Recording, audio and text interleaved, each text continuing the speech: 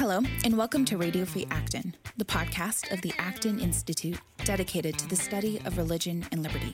I'm Caroline Roberts. In the first segment of this episode, I'll be speaking with A.J. Jacobs, journalist, lecturer, and New York Times bestselling author about his newest book, Thanks 1,000, detailing his trip around the world as he found and thanked every person who worked to make his morning coffee.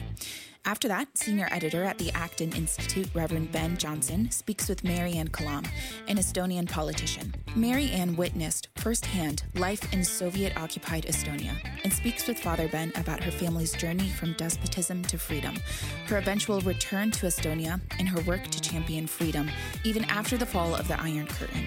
If you would like to check out any of the resources, books, articles, or more mentioned in this episode, you'll find them all linked in our show notes, posted every Wednesday at blog.acton.org.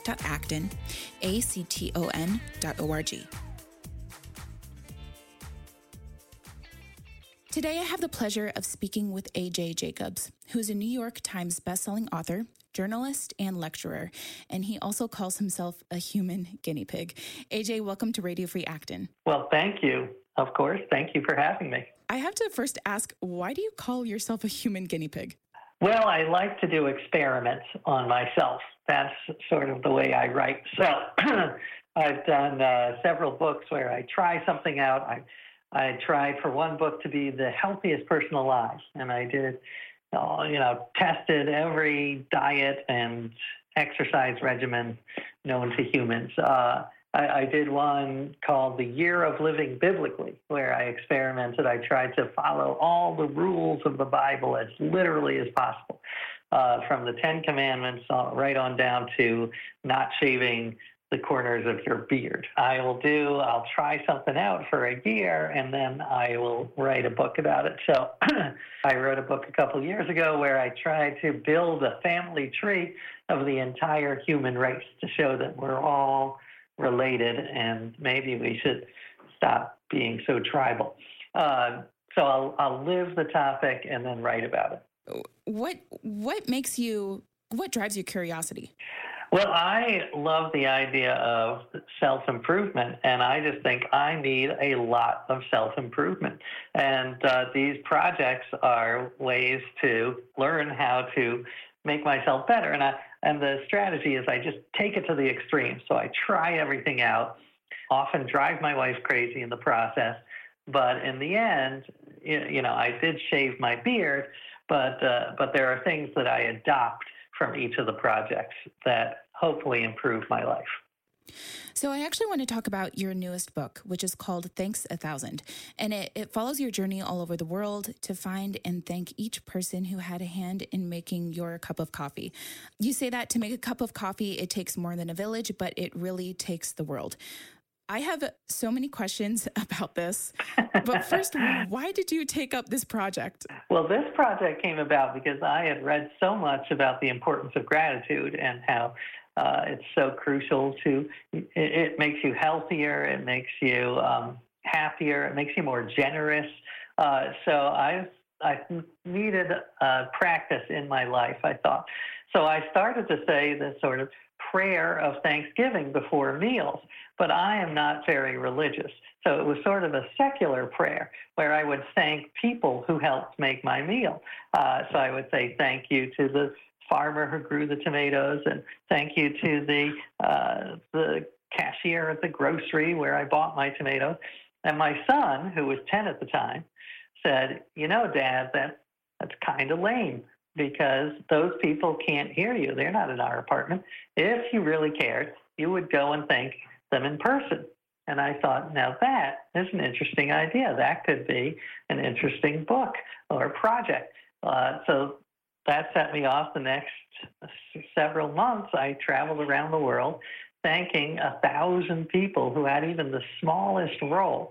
And I took it very broadly, sort of 6 degrees of gratitude. So not just the the barista or the farmer, but you've also got the people who drove the truck with the coffee beans, and the people who built the road because the truck couldn't drive without the road, and the people who painted the yellow lines on the road. So the point is, we're all interconnected. How did you find every person who's involved in making a cup of coffee? Because I'm willing to bet that there are people involved in making my cup of coffee that I would never guess at. Oh, yeah. I mean, it depends how broadly you define it. But, yeah, there are hundreds, thousands. I could have spent a lifetime thanking people because, really, you think about it, I remember I called the woman who does pest control for the warehouse where the coffee is stored, and I said, "Thank you for keeping the insects out of my coffee." And she actually was a little taken aback. She's like, "That's a little strange, but thank you. I don't get that much positive feedback in my line of work." It was lovely that it made her day, and in turn, it made my day. But you're absolutely right. I could have spent the next 50 years of my life thanking people. And so it was almost arbitrary which paths I went down. But I wanted to thank a lot of people and hear their stories. So that's the book. The book is sort of a combination of the stories of the people who made parts of my coffee, and also how to have this gratitude practice, how to change your point of view. Well, I'm sure that woman had never had anyone call her before to thank her for her role in, keeping the bugs out of our coffee. Oh, no. Yeah, you're absolutely right. I mean, it was interesting because I was visiting people or cold calling them, and some of them were skeptical. Some were like, is this a pyramid scheme? What are you trying to sell me? But interestingly, the vast majority were very accepting, very grateful to be thanked. And just like you said, no one calls to thank the person who does pest control for the warehouse. But they should. It's good for both parties. I think that really just goes to show, though, how important every single job is, even the ones that seem menial or small.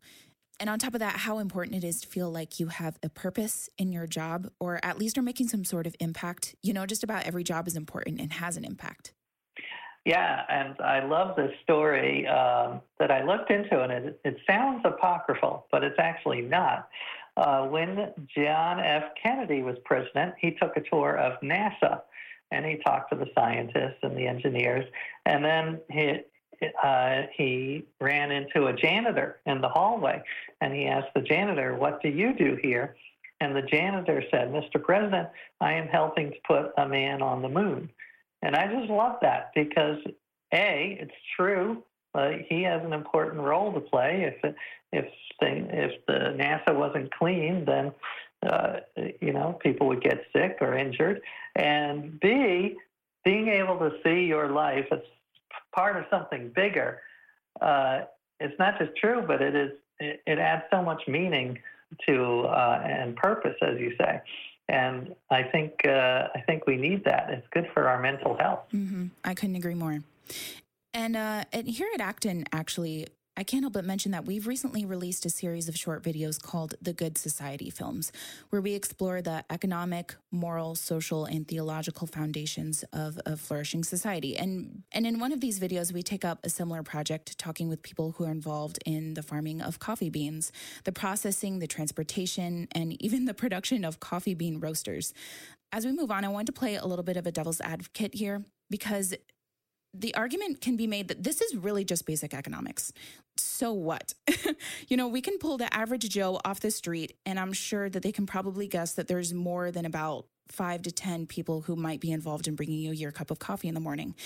But I do get the sense that you somewhat are awed by what you found, or at least really value thanking each person who's involved in any way in producing coffee. Why do you think it's important to thank them? Well, I think it's important for both parties. I mean, for me, it was eye-opening to realize how much goes into every little thing in our lives, and it increases my sense of wonder and awe, which are positive emotions. So, for instance, when I talked to the guy who designed the plastic lid for my coffee cup, and just hearing him, how much passion he had, and what the blood, sweat, and tears that it went into this little piece of plastic. Like, he thought about the shape of the opening for the coffee so that it came out, the liquid came out at just the right angle, and making sure that there was a hole for the aroma. And it made me look around my life and see all these little masterpieces everywhere that I take for granted.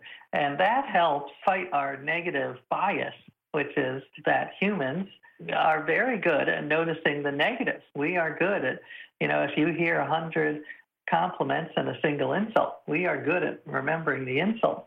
And that might have been helpful when we needed to spot lions on the savannah, but it's not so helpful for living a happy life. So I think it's good for the person who's doing the thanking. And then I do think there have been recent studies that show being thanked is more meaningful than we estimate. We overestimate how awkward it's going to be to thank a stranger, and we underestimate how meaningful it will be. And I have been corresponding with a lot of readers during this, and hearing them thank me for the books that I write and the impact. Hearing just the details of the impact, what parts moved them, what parts inspired them to do something in their life, that is the most meaningful part of my day. It's like it just makes it worthwhile for me to do my job, because as a writer, sometimes you just are in a room sending it out into the ether, and you don't know how it affects people. This is probably going to be my last question. We're running a little bit short on time, but I'm lastly wondering, after this project was done, did you notice a slight change of heart or maybe different mindset of gratitude after you finished? I do. I mean, I think it had a huge impact, and it's all, I say that you don't have to go around the world thanking 1,000 people, that there are ways to do this that are more practical. And one of them is just really making it a ritual to notice all of the good things, the hundreds of good things that happen every day. And this, I included this in my book, and it really seemed to strike a chord, so I thought I would mention it. When I'm going to sleep, I find, instead of counting sheep, count the things that you are grateful for. And to give it some structure, do it alphabetically. So when I'm going to sleep, I'll go, start with A. I'm thankful for the apples that were in the apple pancake that my kids made over the weekend, or as specific as possible. B, I'm thankful for the TV show Barry on HBO, and that they cast Henry Winkler as, and he's just wonderful in it. And they don't have to be about the meaning of life. They can be little things. And I have found it so effective that I usually am asleep by F or G. I've never made it to Z. So that's just one example of how you can incorporate gratitude into your life to make yourself, I compare it to sort of turn down the volume on your inner Larry David and turn up your volume on your inner Mr. Rogers. Well, AJ, thank you so much for your time today. It is a bit satisfying to think, when I get up in the morning, there were a lot of people who were involved in bringing it to me that morning. Well, thank you. What makes a good society? Is it a vibrant moral culture, a just political order, or could it be all of this and more? The Good Society is a short free film series that focuses on the intersection between the human person and economics, and explores themes of work, creativity, entrepreneurship, and exchange. Each person is unique and unrepeatable, and created in the image of God. This series proposes a human-centered vision of economics and commerce, and shows how global collaboration and competition unlock human ingenuity and play a role in building a free and virtuous society. Watch any of the films at acton.org/TGS.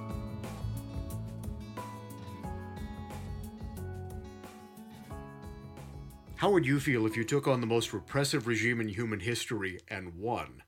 Marianne Kalam knows exactly what that's about. Her story is featured in the most recent issue of Religion and Liberty. We're going to talk a little bit about her extraordinary life of activism, from opposing the Soviet domination of her parents' native Estonia when she was just a little girl, to going on to serve as its foreign spokesperson as well as a member of parliament. Marianne Kalam, how did you begin on this pathway? Well, I got involved from my early childhood already because I was born in a refugee camp in Germany after my parents had escaped on one of the last ships to leave Tallinn harbor. And when I was 4 years old, we were able to find a sponsor in the United States and get on an American troop ship that took a whole lot of refugees to the United States, and this was thanks to President Truman pushing through the Displaced Persons Act, which allowed more refugees to come from war-torn Europe. And so I was raised in an Estonian home, having been raised by my parents to love Estonia, to know that I have a grandmother who's there that I will probably never see because she's behind the Iron Curtain. It was all hard to comprehend how a government could do that, just cut people off from their friends, their family, and from the rest of the world. And so my mother had left her mother on the dock and assumed that she had tried to come on the next ship. The next ship was bombed. A ship full of wounded and refugees was bombed by the Soviets, went to the bottom with almost all lives lost. And my mother assumed her mother found her end there. And then after Stalin died, finally, a letter comes one day to our home in Ohio, and it had come a circuitous route with all sorts of postage stamps on it and by our relatives in Canada, and found its way to us, and it was a letter from her mother. So things had eased a bit. Once he died, the monster died, at least a little bit of communication opened up. And it was a day of jubilation in our house. It was just amazing. She was alive, and then my mother was able to write to her and say that you have a granddaughter, which she didn't know. And then it turned out my grandmother even had a dream about the time I was born, about some sort of a red rose and my mother. So an Iron Curtain may descend, but it can't cross the lines of the heart, can it? Yeah, exactly. With this as a background then, so you became active in the United States, lobbying on I started already as a kid because I wrote my first letter to the editor when I was about 12 years old, I think, to the Cleveland Plain Dealer. I guess it was never published, but it was a pretty good letter. My mother saved everything I ever did. It was because some person had made a disparaging comment in an article about the Hungarian freedom fighters, and you must understand the Hungarian Revolution for our family. This was a defining moment for us because so many people, like my parents, all hoped that this meant communism was going to be rolled back and it will all change and everybody will have their freedom back. And of course, it didn't go like that. And I learned from that there are things worth dying for. And I went on then from there until I moved to the Washington, D.C. area, where from the suburbs it was very easy to get involved with bigger politics. And joined my first demonstration when Australia was about to denounce the non-recognition policy of the Baltic states, to say that it's okay, the Soviets can have the Baltics. This is a policy that the Americans very assiduously maintained for nearly half a century, saying that the occupation of the Baltic states is illegal, and this was our lifeline. And so we had the demonstration by the Australian embassy. My son was in my backpack. He was not quite a year old. But we got a lot of coverage in the media because who pickets the Australian embassy? Mm-hmm. Right. Our allies, yes. Yeah, it got attention. And then I started writing more and more letters, got some published in the Washington Post and other newspapers, and I remember my first one that I was really proud of was Wiped Off the Map, was the title of it. It was very short. This is my forte, writing short letters. They get in much more than big, ponderous letters. And the point was that the maps in the Washington Post were publishing the Soviet Union as one big megalith and no borders shown, where according to the non-recognition policy of the U.S. government, the Baltic states' borders should be shown. And they published it, so that was good. We were speaking last evening with a couple of members of the Estonian community here in the Chicago area, as you're speaking at Wheaton College. Yes. And you had mentioned that at one point the Washington Times had posted several letters to the editor in the days when these were published in the newspaper rather than posted online, and that several of them were all by yourself. Yes. 5 out of 6 were by me. It was on a Baltic topic. And at that point, I had realized I wrote so frequently that I wouldn't get them all published. They had a limit. You couldn't have a letter a day. And so I started using pen names, and it worked very well. But that day, I apparently was very inspired. And You mentioned that you even had double entendres in the name itself. Yes. Well, one of the names was Anna Pihta, which Anna, of course, sounds like Anna. And Pihta sounds like a normal last name, but in translation, it's kind of a slang thing that says, give 'em heck. Speaking of Harry Truman, yeah. Of course, Benjamin Franklin did similar things. He wrote yes. under pen names like Silence, Do Good, and things yes, of that sort. Yes. So you were continually writing and holding demonstrations. Lobbying Congress, meeting with people, and we also were able, the Baltic organizations of which I was in the leadership always, to have meetings with very high-level people, and we had a lot of friends in Congress. This was our strongest support, and it was bipartisan. Back in those days, it was wonderful. We found decent human beings who understood the issues, and didn't matter if they were Democrats or Independents or Republicans, they would be with us. There was only one senator that I was really disappointed in, and was Senator Kennedy, whose staff said, oh no, we prefer to do quiet diplomacy. All I had done was asked him to sign a message to a political prisoner who was celebrating, quote, his 50th birthday in the Gulag, and he refused to do that. It was a lot of hard work of walking the halls and talking to people and trying to convince them, and there were moments where we were very disappointed in the administrations that came after Reagan. But Ronald Reagan was fantastic, and he made the difference with his commitment to freedom, his commitment to democracy, and to just being a decent human being. And his commitment was sometimes personal. He wrote to you personally, I understand. Yes, he did. I'm not sure that he actually sat down and wrote it. I don't know, but it was very exciting when it dropped into my mailbox. And I had written him a letter thanking him. This was way back in 1983, because he had proclaimed Baltic Freedom Day, which was on the day of the mass deportations from the Baltic states. Then in response, it was not too long after that, he wrote to me, and I still get tears in my eyes when I read that letter. I almost teared up reading it myself. It's in your book. Yes. Would you mind reading that for our listeners? Oh, not at all. It's if I can get through it without sobbing. But this was September 6th, 1983. Dear Mrs. Ricken, that was my name at the time, I was deeply touched by your letter. You exemplify one of the deepest reasons why America has succeeded as a nation. People came here from every land under the sun, and they discovered a country which enabled them to prosper, which inspired their loyalty, and yet never asked them to renounce their own sense of cultural identity and ethnicity. On the contrary, the fabric of American life is like a rich tapestry woven from many strands of different textures and colors, unified by a common respect for our free institutions based on the dignity of every person as a child of God. Too often, sadly, we Americans take our freedoms for granted, like the air we breathe. We do not see the danger from predatory empires that fear freedom and hate God.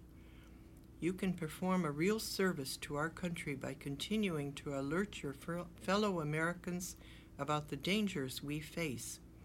We must remain strong and vigilant, but government can only do so much. I want to thank you for doing your part. Do not become discouraged. Continue to pray for your ancestral homeland and for your adopted land. I join you in those prayers. God bless you. Sincerely, Ronald Reagan. Thank you so much. And to receive a letter like that from the White House, yes. How inspiring was that for you? It was very inspiring, and especially the part where he says that continue to do your part and do not become discouraged, because there were times where it was discouraging. People would stand up to little tin pot dictators but do nothing about the monsters in Moscow. And it was like they were using a rubber ruler to measure the human rights of how some small country is behaving, and then bending the ruler in a different way when it came to the crimes of the Soviet Union. But when Ronald Reagan tells me, do not be discouraged, how can I be discouraged? I have to go up. And then the end of the Reagan administration and the early beginning of the Bush administration, finally those exciting days came with the singing revolution. Yes. Millions of people joining yes. hands across 3 national borders. It was, August 23rd, 1989, I think. Yes, yes. Then something happened in the Soviet Union, which was intended to make it more hard-line, which was the coup in 1991 against Mikhail Gorbachev. And yet it was exactly that allowed Estonia to reassert its independence. It was something that we were prepared for, and you cannot have an opportunity like that without having the preparation done. And here we had this important event that had taken place at the end of the 80s, very end of the 80s and the beginning of the 90s, which was the Congress of Estonia. And this was based on citizenship of the Estonian Republic, which was under occupation. This was the point we had to keep making all the time, that we are not a Soviet state, we are not this and this and this, we are an independent state that has been occupied just for a long time. And so the Congress of Estonia was based on the idea of registering all of the citizens of Estonia who were holders of Estonian passports or citizenship during the Estonian Republic, which lasted from 1918 until they were taken over finally and forcefully in 1940. And amazingly, people went along with this idea that the Congress of Estonia and the Citizens Committee was calling them to do. They registered in droves. There were volunteers, and this was all against the wishes of the local puppet government, which was, of course, beholden to Moscow. But they didn't oppose it completely. They didn't dare anymore. We were so far into perestroika and glasnost that they were rather careful about what they were doing. So they registered almost 900,000 people. Out of a population of 1.5 million. Yes, yes. Well, and a lot of those 1.5 million were not Estonian citizens, so almost all that were citizens registered. And these people then were entitled to elect the Congress of Estonia, which represented all these fledgling parties that had started by that time in Estonia. So we had a mini constitutional convention kind of thing in Estonia. And at that time, all those years right there from 89 to 92, I kept thinking, I am reliving something like the American Revolution. And then the man who drafted our Constitution, his name was Yuri Adams. So it was fantastic. And the personalities, I could find matches for many of them. And it was just an incredible thing to be able to live through, but it didn't just gradually or quickly come like this. You had to prepare the groundwork for a long time.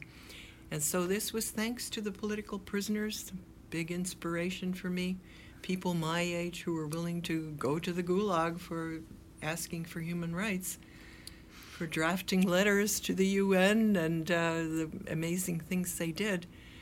I had to do something to help. One last question.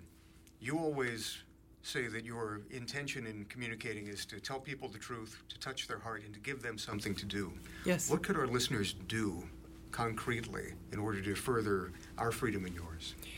I would say the first thing is to begin reading and just pick up some good books and educate yourself. I think this is more important than anything. We don't want Soviet thinking, Soviet mentality. We don't want this to infiltrate into our country and to become accepted.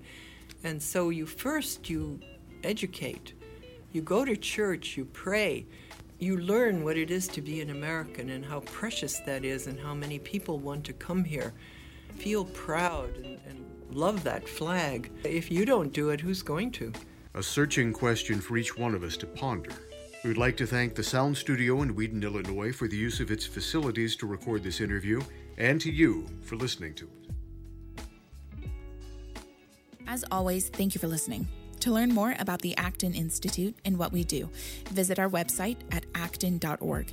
If you want to reach our podcast team here at Acton, email us at rfa@acton.org or leave us a message at 888-705-4180 to give us feedback and to let us know what you think of the show. Lastly, if you enjoyed this episode, don't forget to swing over to iTunes and leave a review and rating.